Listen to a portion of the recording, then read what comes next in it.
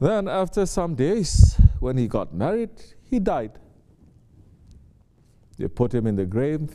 His punishment started non-stop because he was a disobedient one. Non-stop punishment was happening to him. There is a saint in that village. This is the thing also. Imagine living in a village where there are known saints. You understand? Like we live in an area and then we know there's one holy one, one holy one, one holy one there. How much protection and satisfaction you will have. Not just to live with this police, State Department, troopers, this, but to know. We have all of that, but to know there's a holy person here, holy person here, holy person here. And everyone in that village now is going from time to time, asking for prayers. Time to time, you do wrong things, you say, what can I do? Let me just make one cake and give it to him. He pray, and then I get his prayer, then it's going to be okay. You understand? How much mercy that is, right? Instead of just fumbling along, falling, just thinking you are by yourself, you're alone with no one to help you, which is what's happening, thinking I have to pray more, pray more, pray more. So anyway, there was a saint that was in that village, and he saw him in punishment, heavy, because the saints, they are responsible for that area too. They're not going to be Malayani responsible for any other areas unless it's given to them, but they are in that they are looking to see who's there, who's buried, who's passed, who is coming, taking care, just like how the prophets, they would take care of the ummah. Asking Allah always for their sake. Then, before you know it, the man who left his wife was with child. And years passing, the wife gave birth after some time, little boy. She's raising him alone. Years passing, saint keeps seeing that man is in fire. Some years pass, then he looked again and he saw that man is suddenly in paradise. He says, this is unusual. How it can be? For 7 years he was in the fire, suddenly he's in paradise. So that night, with that question, he went to sleep and he's asking Allah subhanahu wa ta'ala, Ya Rabbi, what is your wisdom? You see, saints, they always ask. Always they're asking. It's the foolish murids like you and me, never asking. Like Lolo, never asking, never wanting to find out. But those ones, they're always asking. And Allah subhanahu wa ta'ala then showed him. The man who passed, when he passed and his wife was pregnant, and after 7 years passed, the little boy grew up, and it was the first time that the little boy was in the presence of a hoja, a teacher, and that teacher was teaching that little boy how to say Bismillahir Rahmanir Rahim. One. Bismillahir Rahmanir Rahim. And Allah is saying to his friend, saying, and I swear, Allah is saying, by my own majesty and by my might, I will not punish the father of a son who is calling me by my name of Rahman and Rahim. So Allah pulled that one out from the fire and put him in paradise because of his son.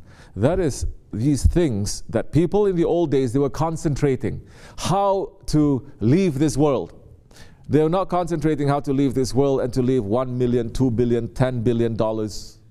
We cannot say millions anymore because people are thinking billions. And every Hajj season I'm going to say this. How Sheykh Efendi in the Hajj in front of the Kaaba Sharif with his murids.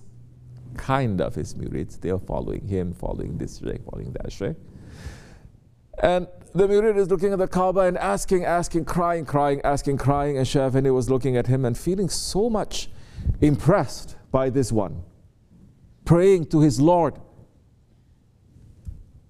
Later, Sheykh Efendi asked, you are, mashallah, making dua.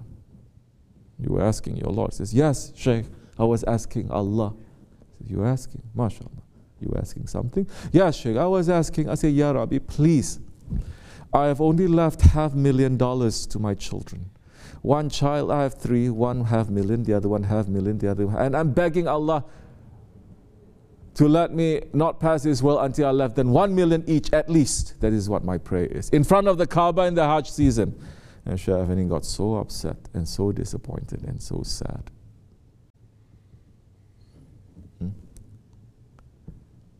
But people in the past, they were concerned about how they leave this world so that they don't leave a way open that fire is going to enter into their grave. They leave a way open that paradise will enter to that grave.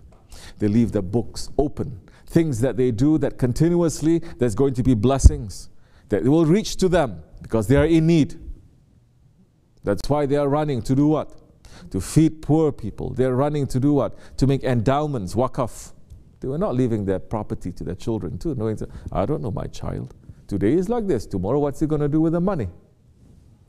Let me leave to the waqaf, make it to an orphanage or a hospital or a school or this. This is how civilization rise, because the people, they're taking care of each other. And they say, if I do that, then my book is open and every day good deeds will be given to me. I cannot do any good deeds.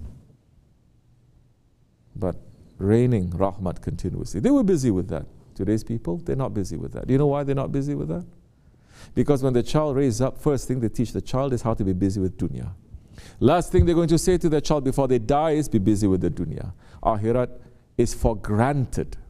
Paradise is for granted. So, of course I'm going to paradise.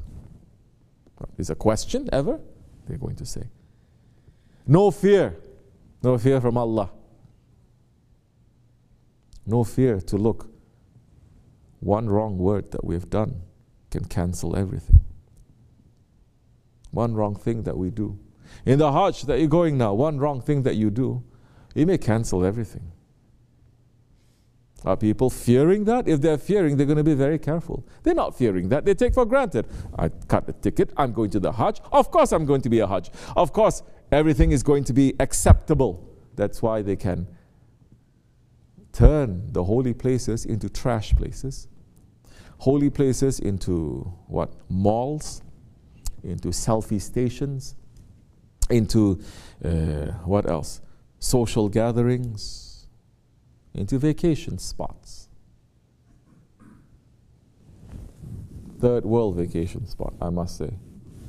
Because one thing that Sheikh Effendi was very impressed when he came to America, so many wrong things in America, but so many right things. He's saying people, they take care of the things that are around them. Even if it doesn't belong to them, they take care of it. This is Islam. He says people here, they're living Islam without them knowing it. So he says they don't, he goes to public places, even state parks, vacation places. He says people, they don't just trash it. Oh, in Muslim countries, now number one, if they see it's clean, they're going to make it dirty. Because something has happened. They've left the teachings of Allah and His Prophet. They've left the meaning of the teachings. They're still outside. Looks like it, but they lost it. They've become cold. They become dark. The sun is no longer shining there. The sun is shining somewhere else. Shining somewhere else.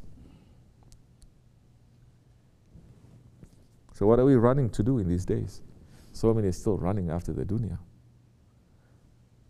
It may be our last chance. It may be our last chance. So no more fear of Allah. Saying Allah doesn't rule. We become, like I said, Nemruds. Not even Fir'auns, Nemruds. And Nemrud, Allah doesn't like. So these times, for us, what do we take?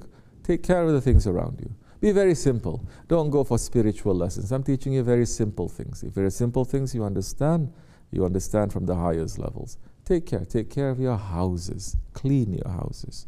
For the sake, now if you don't want to clean it for the sake of yourself, because you got so used to living like animal, to be a garbage person, garbage everywhere, then say to yourself, for the sake of Zulhijjah, I'm going to clean my house. For the sake of Hajj, I'm going to clean my house. For the sake of Ashura, for the sake of holy days, and for the sake of Jummah, I'm going to clean, not because I want, or my husband wants, or my children. For the sake of Jummah, I'm going to do it. Even if I don't like it, I'm going to do it. See your life turning around that time. See how much faith is going to enter, how much understanding you're going to have, how much patience you're going to have. Things that could destroy you, it just touch you, just like that. Then you're going to understand how the mercy of Allah is reaching. So, you understanding a little bit? These days, be careful.